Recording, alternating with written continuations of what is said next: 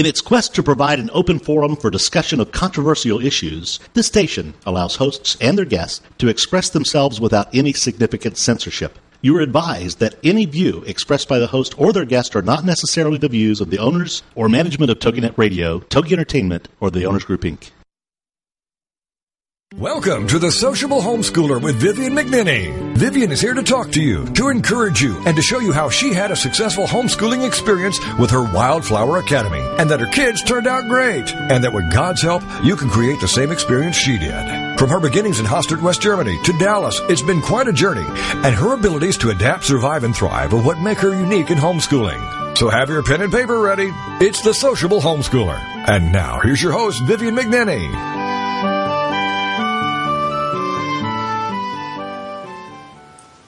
Yours, O Lord, is the greatness and the power and the glory and the majesty and the splendor, for everything in heaven and earth is yours. 1 Chronicles 29:11. Do we acknowledge that God is the owner of all that we have? Who is sitting on the throne of our hearts? Are we bound by something earthly when we should be looking to heaven? One of our daughters was put out that this verse meant nothing was really hers. She asked how we knew that was what it meant. I explained about theologians and scholars, and she was irritated that she couldn't read the Bible and interpret it the way she wanted to. She's young and has a lot to learn. Woe to those who insist on interpreting the words of God without scholarship and wisdom. All our wealth, whether it's little or great, belongs to God our Creator. As we enter the holiday season, let's be mindful that the Lord is exalted as head over all, and we must give thanks and praise to His glorious name. Good afternoon. Welcome to the Sociable Homeschooler. I'm your host, Vivian McNinney. Well, the week's been up and down with the temperatures. I began wearing woolies and now I'm in shorts again. Rain is forecast. The wind is dumping all the leaves into my pool.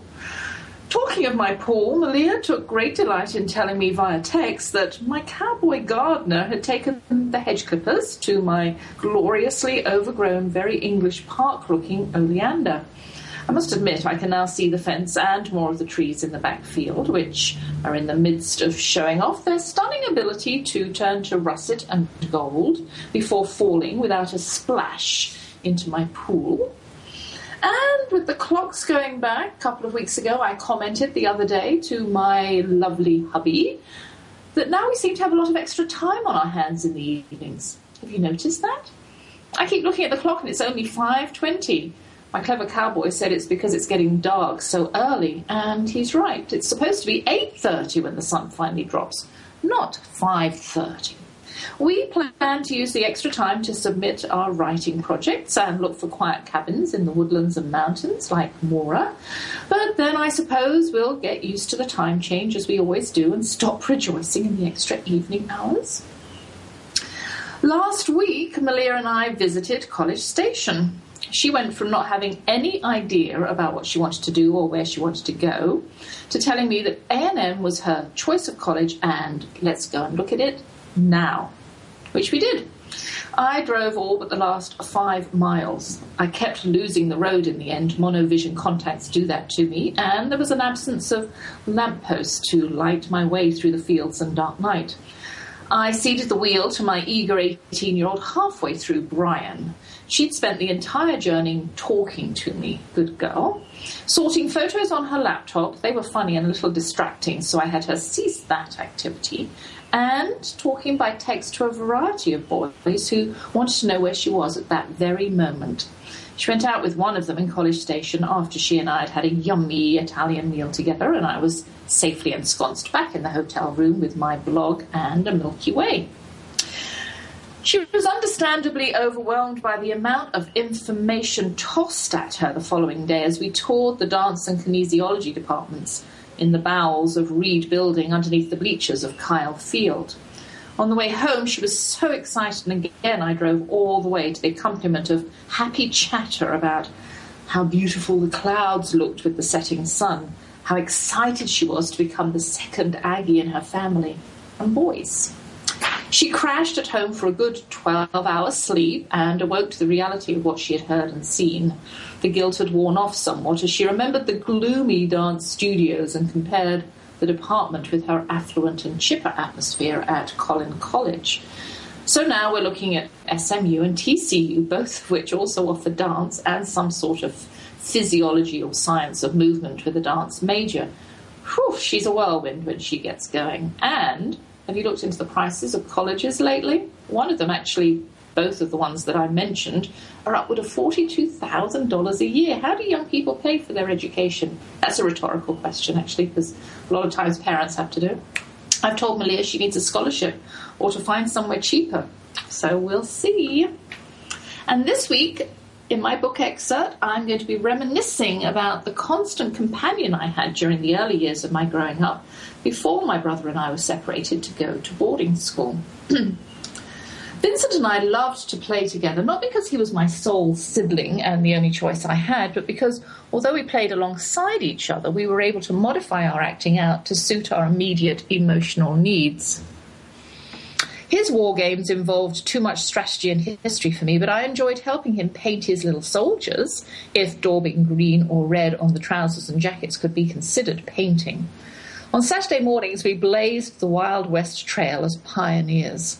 I collected the pots and pans from the kitchen. He rigged the wagon, our large playroom table, with blankets from the beds. We were a childless couple. I'd abandoned my babies along the way, who spent their journey faithfully adhering to the accepted role models of the day.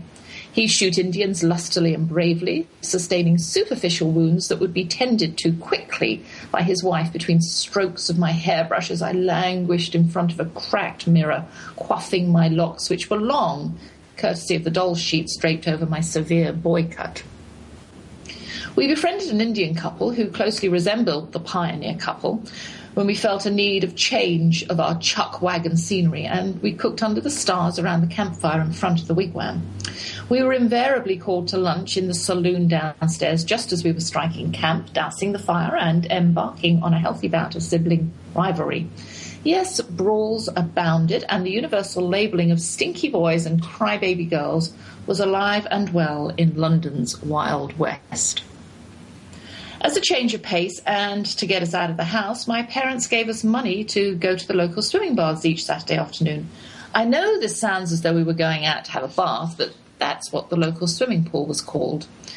We'd walk separately along the high street, pretending that we were members of Fagin's gang from Oliver Twist, a much-loved book and West End musical. This gave us ample opportunity to practice our skills at becoming invisible, which we'd employ on the range at a later date.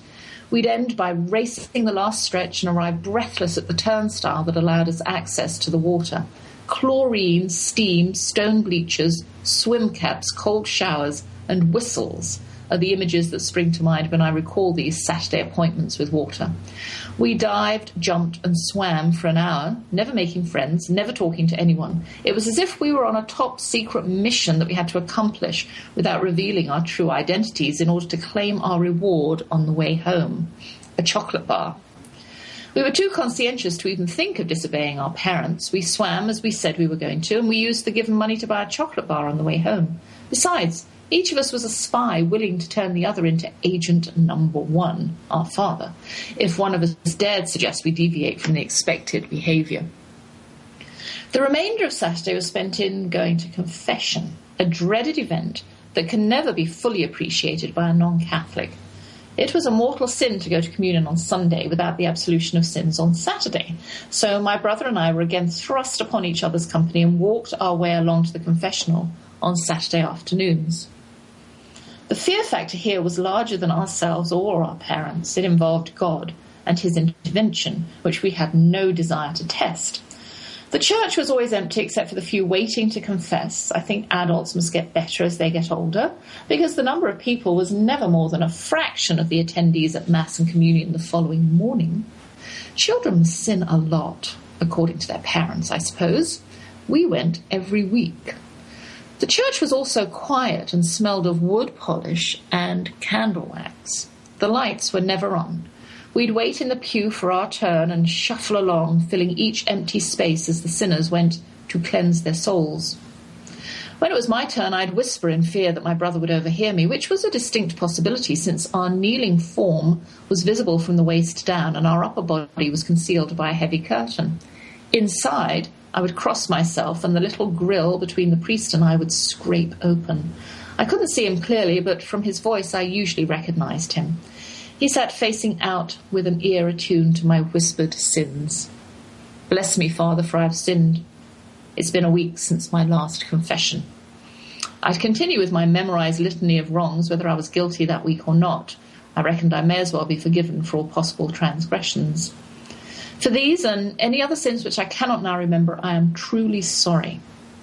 This was the priest's cue to give a little lecture and administer my penance and bid me pray for him as I left, greatly relieved and eager to rush through my Our Fathers and Hail Marys so that I could get on with another week.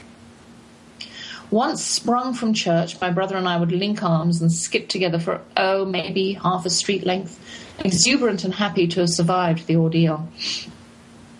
The week stretched long and marvellously clear from the oppression of the confessional.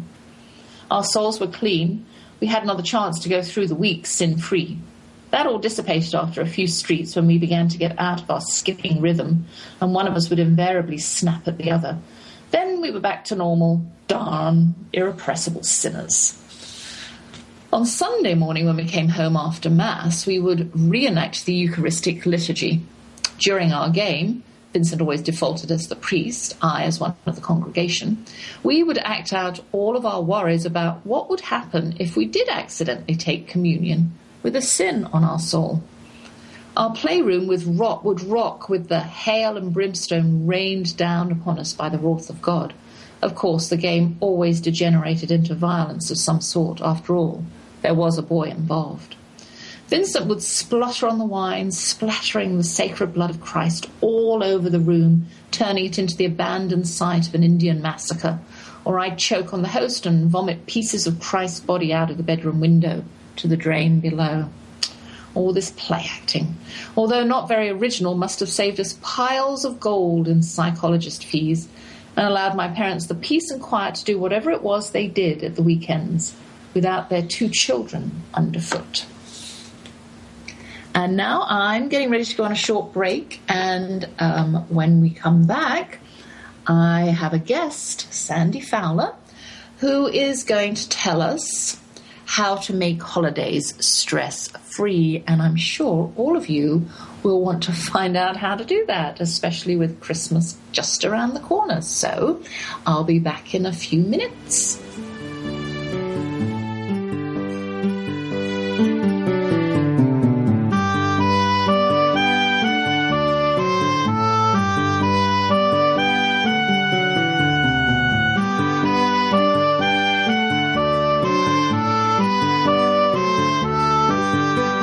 How do you handle toddlers, teens, and tirades when homeschooling? That's what we're working on now. It's Vivian McNinney, the sociable homeschooler, and we'll be right back after these.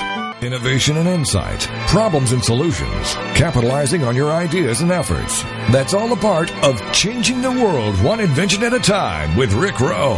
Thursday evenings at 6, 5 Central on TogiNet.com. Rick will be sharing stories of innovation, invention, inspiration, and overcoming obstacles with guests who have been there, done that, and are doing that. Rick will be asking the right questions, helping you identify the real problems, and showing you how to act on your ideas by increasing consumer confidence and, more importantly, increasing your confidence to act on your ideas.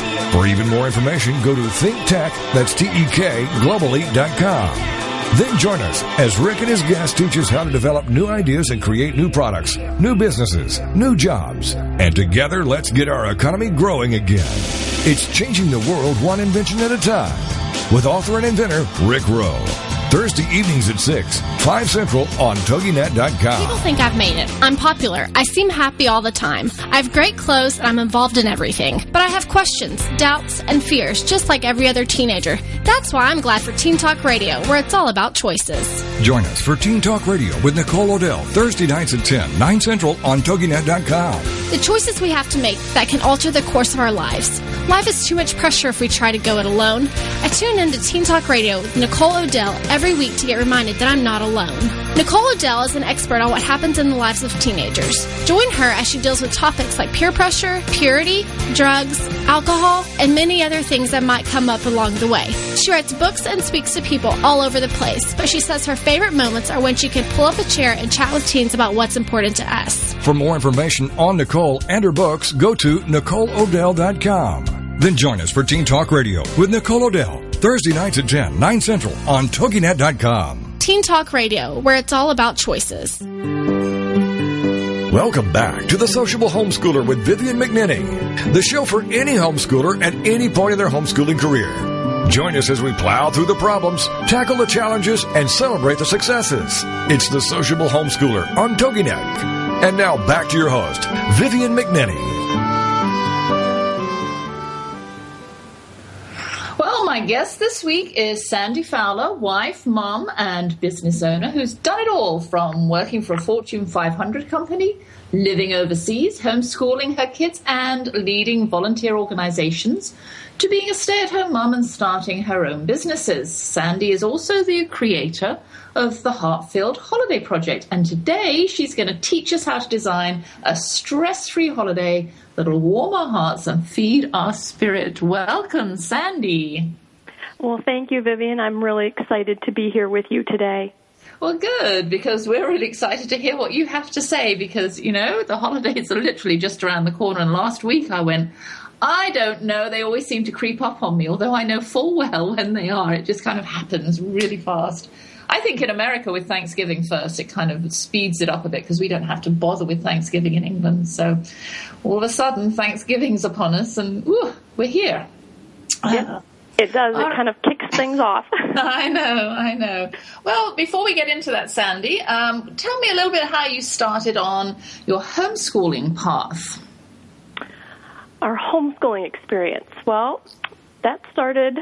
oh, goodness, it's years ago now because my girls are teens, and we started when they were 6 and 8. They'd gone to a wonderful school that we loved in the area. It was a local private school, and they'd gone through kindergarten for my youngest and my oldest through second. Mm-hmm. And that was when we decided to bring them home and start homeschooling. Mm-hmm. People frequently ask us why, and I always ask them in return, well, would you like the politically correct answer or the truth? Well, let's hear the truth. Okay. Well, the truth is we just knew that's what we were supposed to do. Mm-hmm. Without knowing exactly why, we just knew. We were very excited about it. Mm-hmm. I can go back and rationalize it, and I can give you all the reasons it was wonderful. I could even do that then. I could give you a litany of reasons that we thought this was a good idea. But the real truth is that when my husband and I sat down and talked about it, we just had the feeling that this is what we were meant to be doing. So we did. And did you have people around you who were homeschooling? Not people we knew. No. Uh-huh. I shouldn't say that. There were people we knew of, but no one we were friends with or close mm-hmm. to. Mm-hmm. There were many people who had left the school we were at due to tuition hikes. Mm-hmm. Many of them had chosen to homeschool it was a faith-based school, and they wanted to keep that mm-hmm. that tradition with their children. They wanted to make sure that they were being educated in the way that they wanted. So mm-hmm. they did that, but that wasn't our reasoning, not that the tuition wasn't starting to become a bit strenuous, yeah. Uh-huh. But that was not our impetus for doing it. And we had other good schools in the area. We had good public schools. We had a lot of choices if we were just looking for another venue for educating the kids. Mm-hmm. But it really wasn't that. It was just this feeling, and a large part of what appealed to me in this was more of what I would call the lifestyle of homeschooling, just mm-hmm. the freedom to live your life in a way that suits your family best. I know, Vivian, you have all sorts of homeschoolers on your show, people who are traveling or, mm-hmm. doing things differently than the other people in their community.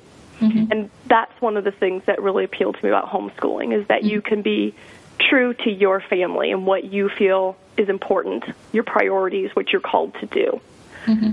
So I loved that, and I homeschooled the girls the first year myself, and went through all of the ups and downs and the questions and the trials and tribulations. But overall, really loved the experience and started in on the second year and had some things happening and changing with my husband's work and again, getting back to these feelings I was experiencing, a feeling that there was something else I was supposed to be doing. And long story short, he ended up quitting his job, and we decided that he would at least take a leave of absence and help out with the homeschooling, and I was going to start a business. So we tag teamed for a while during the second year, and eventually he ended up taking it over. And the third year he was taking it over, and I was going to do certain pieces of it. And oh goodness, let's see. They started when they were going into kindergarten, or they just finished kindergarten second, so third and first, and we homeschooled them through sixth and eighth. And we've moved to a new area, and when looking around, again, we can go with the truth or we can go with the politically correct, since you asked for the truth before. The truth, again, was just this feeling that it was time for them to be in a different situation. And so they're actually in our local public schools. This is their second year there.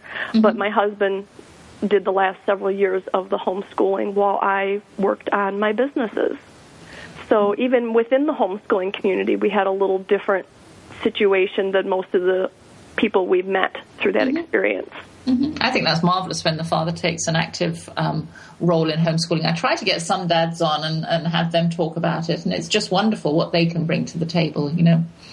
It is, and it was a wonderful experience for our girls, and I'm glad that it worked out that way, because doing it together didn't work very well for our family for various reasons. We did pieces of it together, but when I was homeschooling and wanted him to do portions, and when he was doing it and wanted me to do portions, it just wasn't as effective as one parent running it. And he did a beautiful job, and especially having two girls, it was priceless time with their dad, time that so many people don't get. So we treasure that, and we realize the value of it, and we're very grateful for it. And even though I wasn't actively in the homeschooling, I was working from home, so it was great in that I still was able to be part of it, just in a less structured way.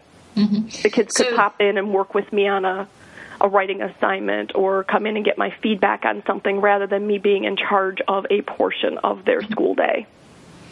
So when you moved, did you send your girls straight into school, or was there a little transition from homeschool to school? No, we did not send them to school right away. It was not in our plan at the time. We continued to homeschool the first year that we were out here. Oh, okay. And then, like I said, it just got those niggly feelings again. Time to go talk to some people and just, I'm sure you've had the experience where you start noticing things that you didn't notice before, and hearing comments, and that all accumulate together, and you start going, okay, there's a message here. I'm listening. You don't have to hit me with a 2x4 yet. Yeah. And the girls have adapted or adjusted back into the public schools, okay? Yes, they absolutely love it. Okay. They do not enjoy the time that it takes, because, of course, there's the entire school day and then the homework on top of that. Yeah. And they were used to being more in control of their day and their time. But aside from that aspect, they've really enjoyed getting back into the school system. We're very fortunate. They have 3 very different schooling experiences, and we never had disagreement or fight from them on any of them. They've enjoyed every experience, and they were part of that decision to go back in. I mean, this was not a parental unilateral decision. It was a discussion, and while at the end of the day, we all know mom and dad are in charge, and my husband and I would have made whatever decision we thought was right along the way in talking with the girls, they both came up and said, I want to go to the public school. So that made it a lot easier. The first month was extremely difficult for my younger daughter, just because she is the personality type who likes to know what's going to happen. She wants to know what to expect. And being in a completely different situation, and with her, 6 different teachers and new challenges, new people. And we are talking about a girl going into a junior high setting, which I was very worried about, but was thrilled with the results and the way that the kids have treated these newcomers coming in, because we're in a smaller town than we were, too. So most of the children have grown up together and known each other for years. And so socially, that was the thing that concerned me a little bit, and was just watching out for, but haven't had any problems with at all. So we've been very fortunate that way. And it was interesting because, like everything that we do as homeschoolers, and we've carried our mindset, although the girls are back in the school system, my husband and I found that we still have the mindset of homeschoolers. And we treat their schooling experience rather differently than many of the parents around us. And that first month, that was so difficult for her. And she had also chosen to join the orchestra program, which she was technically, quote-unquote, a year behind, because these other kids had all started in 6th grade, if they weren't taking lessons younger than that. And when she started, that was so 7th grade, she had this transition to go through. When she started 8th grade, I noticed her doing more new things, taking more chances. And in talking with her, essentially it got down to that she saw that she could handle it, that it wasn't always easy to go through a transition, and it wasn't always pleasant. But she knew that she could do it, and she knew that it was worthwhile, because orchestra has become a love of hers. So that was really great, good. Just as a mom. It was just so great to see that experience and to see that growth in my daughter. All right, Sandy, we've got 2 minutes before we go on our first break, so I really do want to get into the heart of the matter, which is your Heartfield holiday business. And I want, first off, just tell me what led you to create Heartfield Holidays.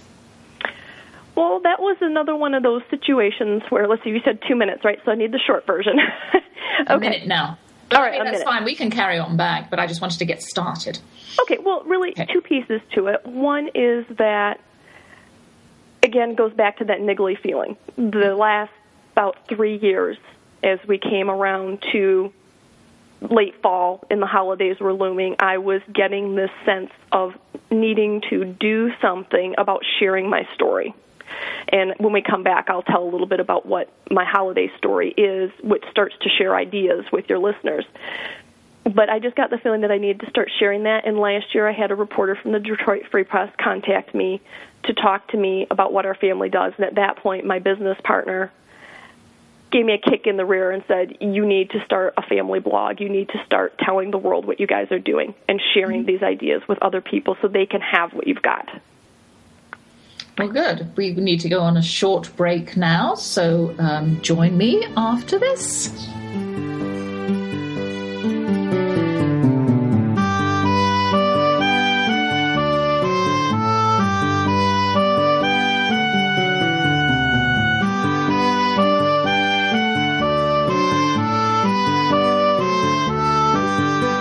How do you handle toddlers, teens, and tirades when homeschooling? That's what we're working on now. It's Vivian McNinney, the sociable homeschooler, and we'll be right back after these. Hey everybody, this is Pete Dix of Beatles and Beyond. You're listening to George Harrison jamming in the background here as I'm preparing the next show for you. So why don't you listen to Beatles and Beyond with Pete Dix on this radio station?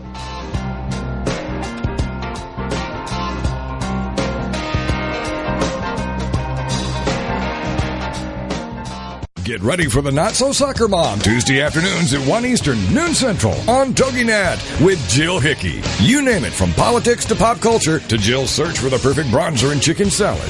The Not So Soccer Mom will weigh in on it all. The sentence, "I have no opinion about that," is one that Jill has never uttered. Everybody loves Jill. In the early 90s, Jill finally decided to put her thoughts, opinions, mom advice, love of pop culture, hummus, and Starbucks, working out, cosmetic shopping, and politics into an actual website, and thus NotSoSoccerMom.com was born.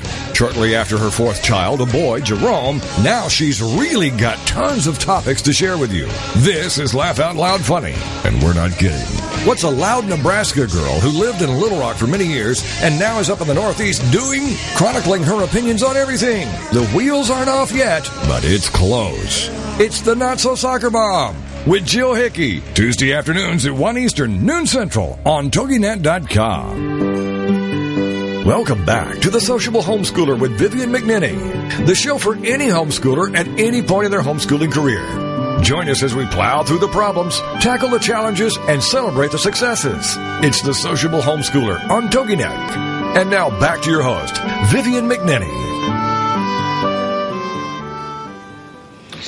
Okay, Sandy, tell us about your heart-filled holidays and some tips for homeschoolers who want to enjoy their holidays without all the stress. Okay, well, going back to the first part of that, my family's heart-filled holidays, when I was growing up, I absolutely adored Christmas, had a wonderful time getting ready for it and celebrating it. We had all kinds of extended family celebrations. So, of course, when I grew up, moved out on my own, got married, I just naturally continued everything I had done. But then also, of course, tried to incorporate everything my husband did in all of his family gatherings. And I have a very large extended family. We did a lot, and now on top of that, we were running across state. So we were trying to be in two places in the same day and spending time with both sides of the family, plus your shopping. Everything else just escalates. And I did that in the second year that I was married. I remember standing at the top of the stairs and just losing it. I'm just ranting, and my poor husband's at the bottom just looking at me, having no idea what's going on because I'd let all this stress build. So obviously at that point in my second year of marriage here, I was not living heart-filled holidays, and that was just that first nudge to go, something has to change. Mm-hmm. Being me, being someone who likes to have a plan and have some organization about things, I just went, you need to be better organized. So I did do that. And for a few years, that worked. And even the first couple years we had the kids, I guess that was still kind of working. But I'm sure you've had this, Vivian. You notice once you have your children, your perspective shifts. Mm-hmm. And everything you do takes on a little different meaning. And you're looking for that meaning in the things you're doing. And so when the girls were toddlers, I was, again, looking around and going, we need to change something here. This is ridiculous. I'm spending all this time shopping, not enjoying it. The kids are opening all these gifts. I'm not even enjoying seeing them open them because all I can think is where I'm going to put all this stuff. Mm-hmm. And so my husband and I sat down and we talked, and I presented an idea to him, and bless his soul, he went with it. And my idea was that the four of us would now make our presents for each other. Yes. Instead of buying something, we would make our gifts. And I thought at the time that this was just something little I was doing to solve something that was bothering me. And that's one of my tips for homeschoolers and for any family is if there's something that's bothering you about the holidays, look at it and be willing to change it and do something differently. At that moment, I was just trying something new, and I'm envisioning the kids will paint some pictures, and I'll make up some little coupons for my hubby. Okay, I'll mow the lawn once for you, and mm-hmm. I'll give you a back rub, and I'll bake your favorite cookies, and whatever. And he can have those little coupons. And let me tell you, I think this is our 11th year now mm-hmm. of doing it, and it's been the biggest change for us in our holiday season, and it's very counterintuitive because you would think, oh my goodness, now we have to spend all this time figuring out how to make what we're going to make and how to make things, and that's going to add more stress. But it didn't because we shifted our perspective. And that goes back to what I was just saying is if you're finding that you're unhappy with the holiday season, there are really going to be two parts to it. One part is this logistics and how much am I doing in time management and organization and the surface things, which dealing with those will help de-stress your holidays. And I do talk about those things, and I help people through those things. And the biggest change can come from shifting your perspective on things. And that is what this one decision did, is it started to shift our perspective, not just on the gifts we gave each other, but it was the beginning of a shift on our perspective about the entire holiday season. And just, we started to look at, what are we doing? How are we spending our time? What does this mean? How does this match up with our priorities? And every year, it's a little bit different. From the outside looking in, I don't think most people would say that they see a huge difference in our holidays, other than this making gifts for each other and some of the people that maybe we used to exchange gifts with and now we choose to do something else with them. No one on the outside looking in would see huge monumental changes in what we're doing. But if you looked at our holidays then and you were watching us and the expressions on our faces, which are going to reflect the way that we're feeling and what we're experiencing, it's night and day. Mm-hmm. Well, I've read a book recently called Boundaries by Cloud and Townsend. Have you ever read that? No, I haven't. And it's setting boundaries. I mean, there are, and they talk so much about how so many people do things because they feel they're expected to do it. They're being pressured into doing it. They've always done it that way. So, they daren't change because they're going to upset other people. And, they encourage you to stop doing that, to not be in bondage constantly to doing something that you really don't have the heart for, don't feel that that's really part of you. And a lot of people are frightened of doing that, Sandy, I know. And, to you and me, it's just kind of, let's just switch perspective. Let's just shift, sort of the way we look at things. And it's not easy for a lot of people because, you've got a massive family. You said you've got this extended family as well, and expectations from all of them too. How would you encourage people to, I suppose, take one step at a time, but what's one of the things that you would say, or a story that you would tell from your viewpoint of one major thing that you had to, sort of give up in order to save your sanity? I'm over here just chuckling, Vivian, because you were talking about how difficult this can be. And this year we've had some other changes in our life that have made our holiday season busier than ever. And so I sat back because I see these things coming ahead of time. And one of the things that I've learned as far as getting rid of stress is deal with it as soon as you can. The sooner that you deal with something, the less stress you have to experience.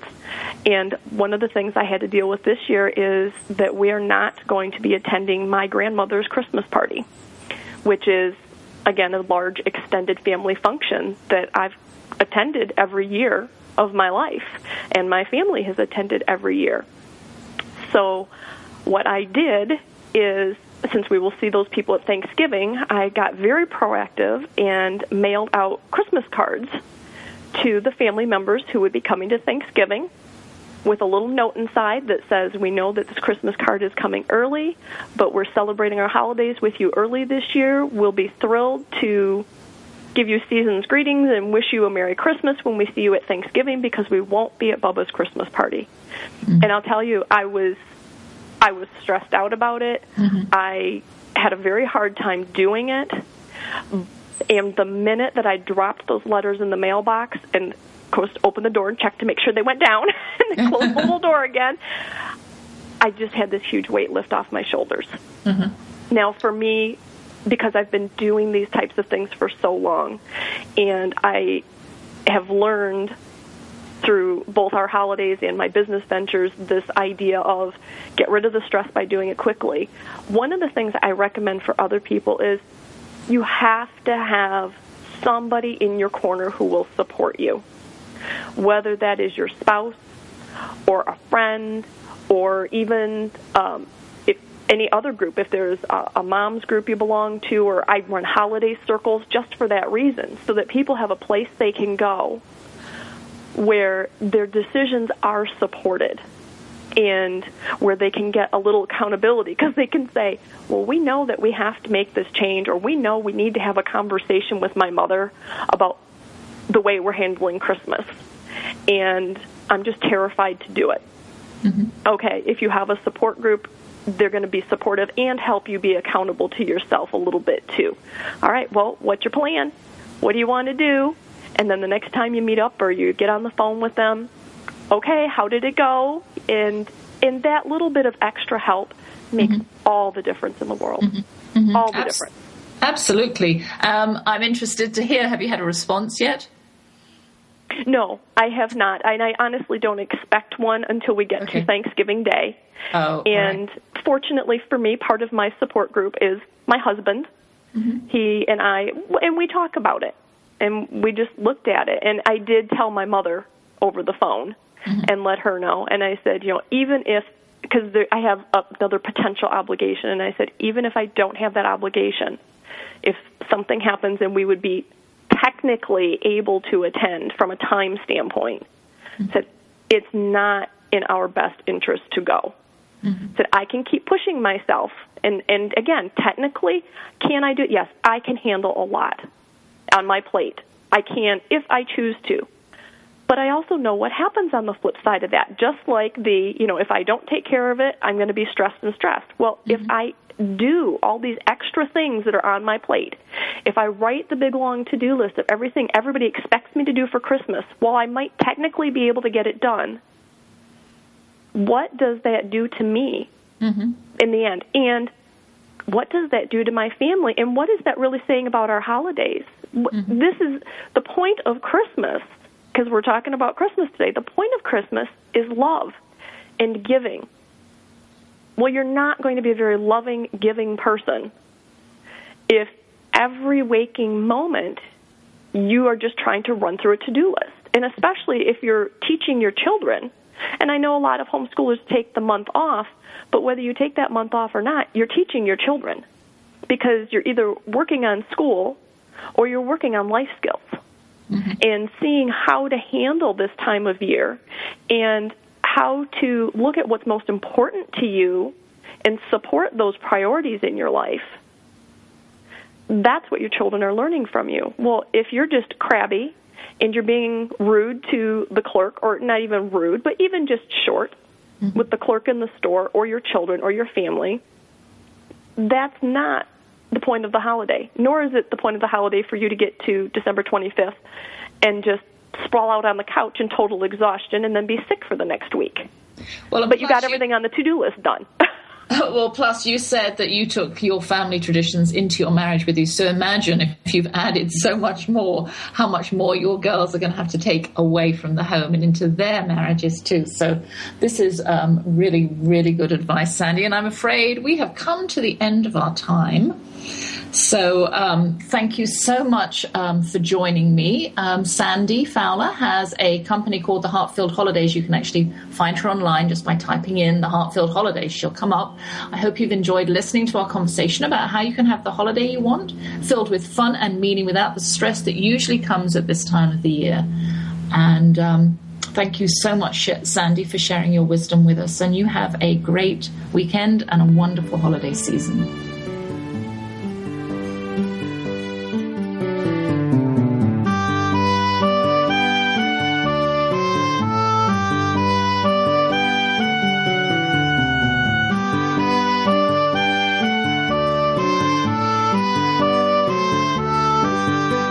How do you handle toddlers, teens, and tirades when homeschooling? That's what we're working on now. It's Vivian McNinney, the sociable homeschooler, and we'll be right back after these. Get ready to laugh along with This Little Parent Stayed Home with Allie Lopreet. Friday evenings at 6, 5 Central on TogiNet.com. This is a truly realistic, no-nonsense, tell-it-like-it-is method that will have you laughing and crying, surviving while struggling, and hammering away at the hardships as you travel through the greatest journey of your life. Get empowered by joining thousands of other parents who have also decided to take a leap of faith into a double career with longer hours and half the pay simply because of the love they have for their children. Together, we are rebuilding a new economy that will support us rather than enslave us. Never again will we have to choose between raising our children and earning to provide for them. It won't be easy, but it will be worth it. For more on Allie and her success, check out her website, OurMilkMoney.com. So come get empowered with This Little Parent Stayed Home with Allie Lopreet. Friday afternoons at 6, 5 Central on TogiNet.com. It's time to get your boots on with the Boot Campaign with hosts Megan Roth and Bailey Gray, Thursdays at noon, 1 Central on TogiNet.com, sponsored by Austin Bank. The whole point of the Boot Campaign is to continue the true grassroots initiative developed by a group of patriotic women known as the Boot Girls. Inspired by the true story of Marcus Luttrell, the lone survivor, the Boot Girls got started with celebrities but want every American to get your boots on by purchasing a pair of the Give Back Combat Boots. The campaign's motto is simple: when they come back, we give back. For more on the Boot Campaign, go to the website, bootcampaign.com. The Boot Campaign Get Your Boots On show will feature discussions on current events impacting the lives of active duty and retired military, interviews with our nation's war heroes, medical professionals, and celebrities who have put their boots on.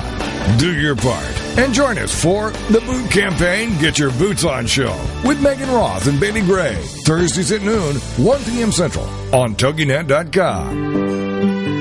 Welcome back to The Sociable Homeschooler with Vivian McNinney, the show for any homeschooler at any point in their homeschooling career. Join us as we plow through the problems, tackle the challenges, and celebrate the successes. It's The Sociable Homeschooler on TogiNet. And now back to your host, Vivian McNinney.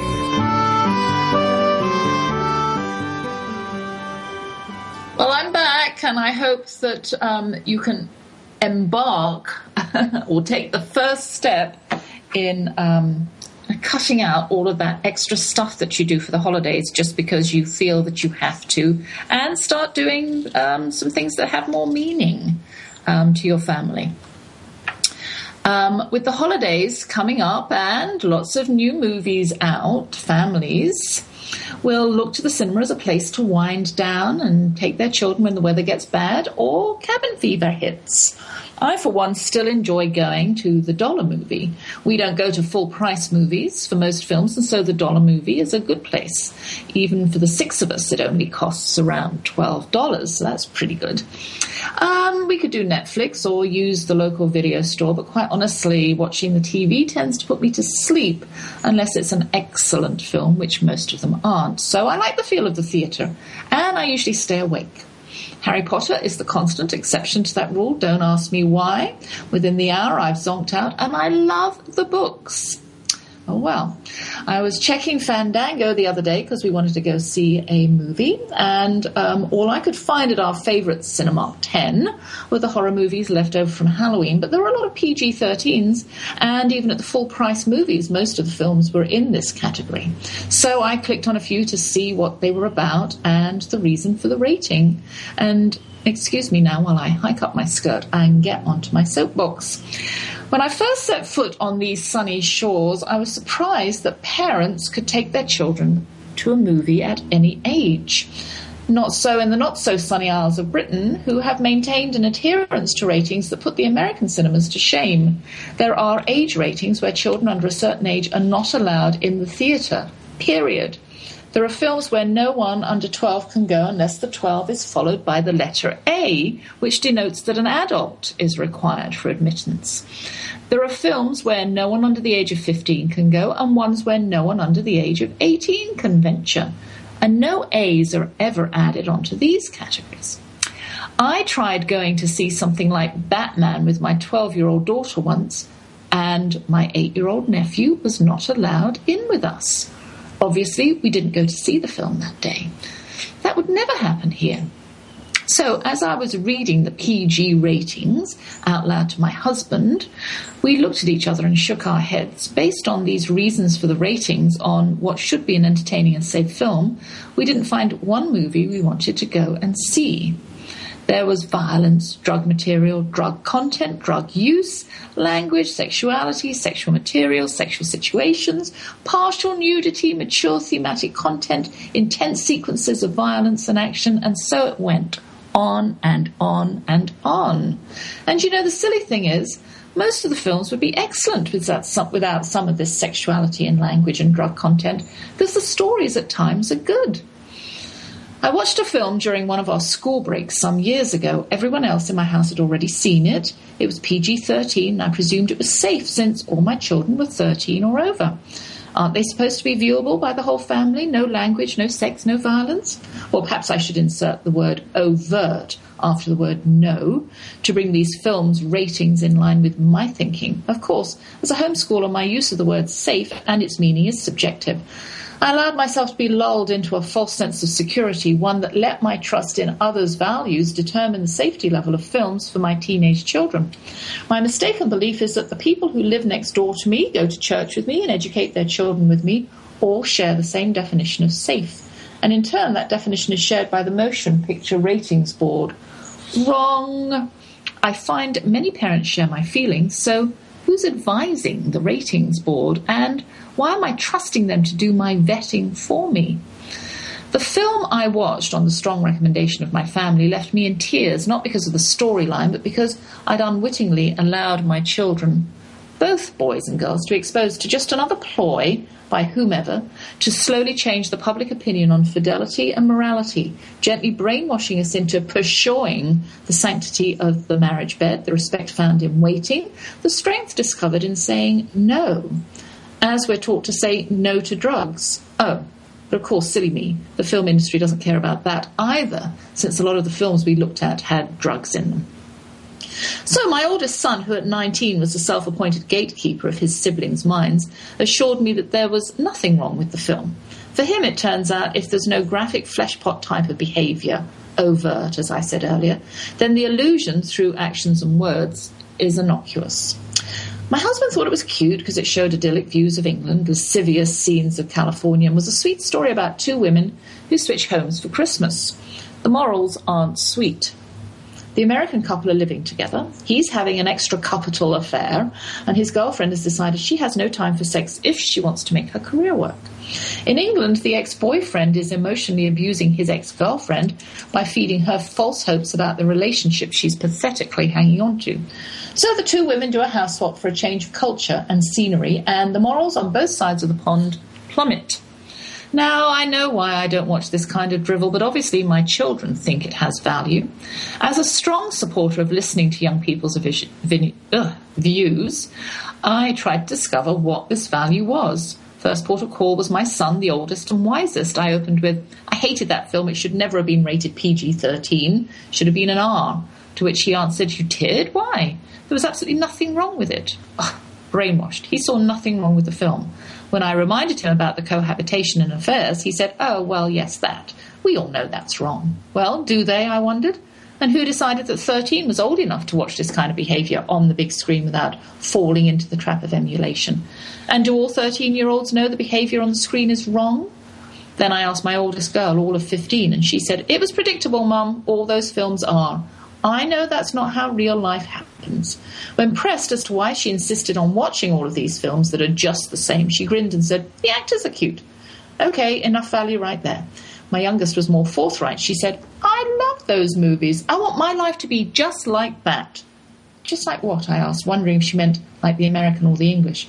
Just like the American who ended up in England. I want to end up in England.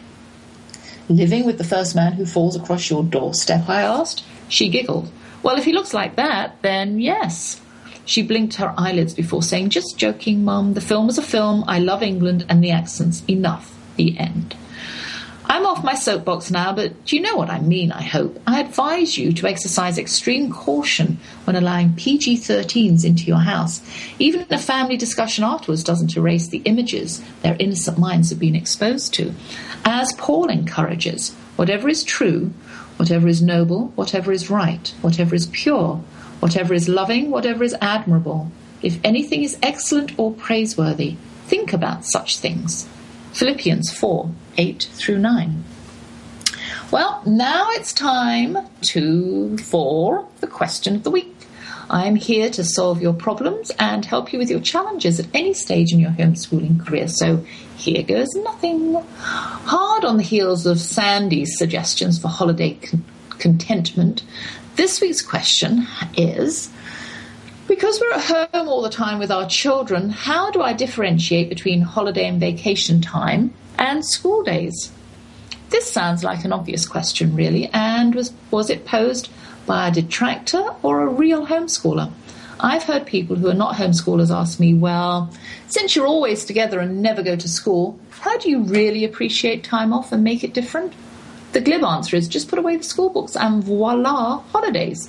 It didn't quite work like that in our house. Yes, we put away the books, but after lunch, I really needed to be able to let the children feel the difference between being in school and being on a break. I suppose the trick for me was we had a rigid schedule to start with, and so we could loosen up on it when we took a week off or decided to take the whole of December off because Dad was travelling and there was just too much to do for one parent with Christmas just around the corner. Sleeping later is a start. That was mostly fun for me. The children still got up early, but they could play. And then they were allowed to sit at the breakfast table in their pyjamas. In fact, for the first few days of the holiday, casual attire was strongly encouraged. It seemed to change the feel of the one-room schoolhouse. My children were allowed to watch their favourite television show, be it Sesame Street or Thomas the Tank Engine, in the morning. In the afternoons, if they agreed on a film, they were allowed to watch a film while resting too. This really was a major difference in their lives, and one they looked forward to immensely since they were not allowed to watch any sort of television or movies until Friday evenings when they stayed up a little later to watch something that they had chosen together. Another thing I would do, fun art objects. My tongue is getting all twisted up. I would do fun art projects or whatever it is that you don't have time to do on a regular basis, and I'm not talking about science here. Our favourite activity in our house was painting T-shirts. And during December, we spent the month custom painting our Christmas cards, making favourite treats to give away, decorating the house for Advent, and then Christmas. During other breaks, we'd go to the cinema or eat out once a week, or do a drive-through for a treat, visit malls, go shopping, listen to seasonal music. Sometimes our holidays would coincide with a trip to England, where we'd completely change our lifestyle, right down to the type of food we ate and the people we mixed with. In this situation, it was easy to differentiate between school and break. In general, we stopped watching the clock so closely when we were on holiday. We'd change meal times. Sometimes I'd transfer family videos onto DVD. This is always a great activity, and one I think I'm going to do this weekend. During long breaks, we would try to continue with the math and Latin a couple of times a week, but we made sure it only took an hour out of a fun-filled day of free play among the siblings. Well, good luck with differentiating between school time and break time. My main suggestion, though, is to make sure your breaks are full of things you don't usually do when school's in session.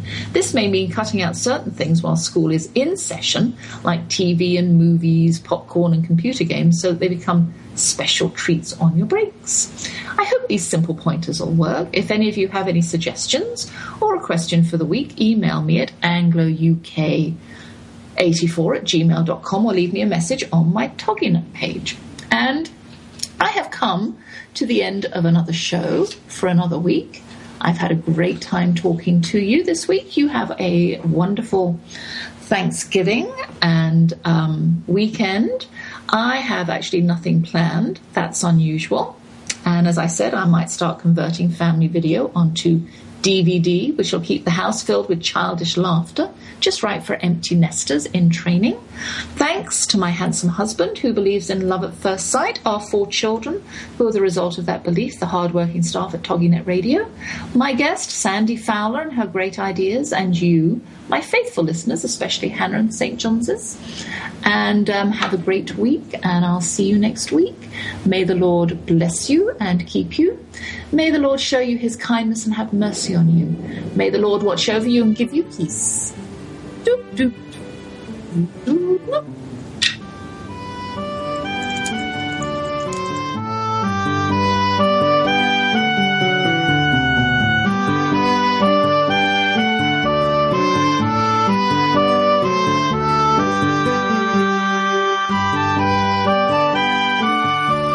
Thank you for joining us for The Sociable Homeschooler with Vivian McNinney on TogiNet.